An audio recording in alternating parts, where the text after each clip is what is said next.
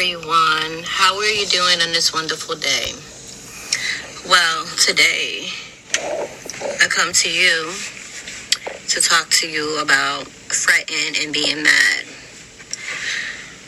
When you feel like the world is all against you, you need to just know it's not what they think, it's what God thinks. When you think you have had enough and enough is enough, you just turn the other cheek and look at God, because He's right there.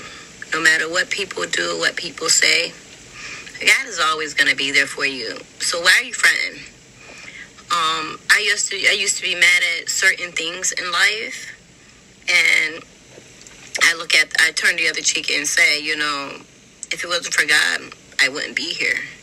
See, the enemy tried to destroy us in many ways, and we let him, and we continue to let him until he can't do nothing else to us.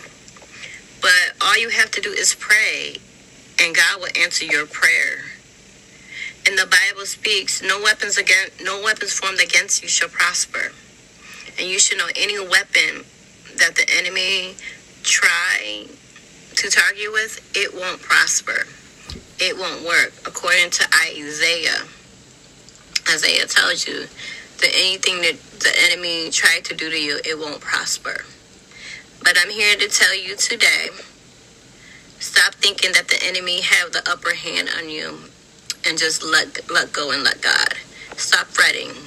Why are you mad? Stop being mad at the world, and you should be grateful because you are able to see another day. A lot of people aren't able to wake up and see today as you see it.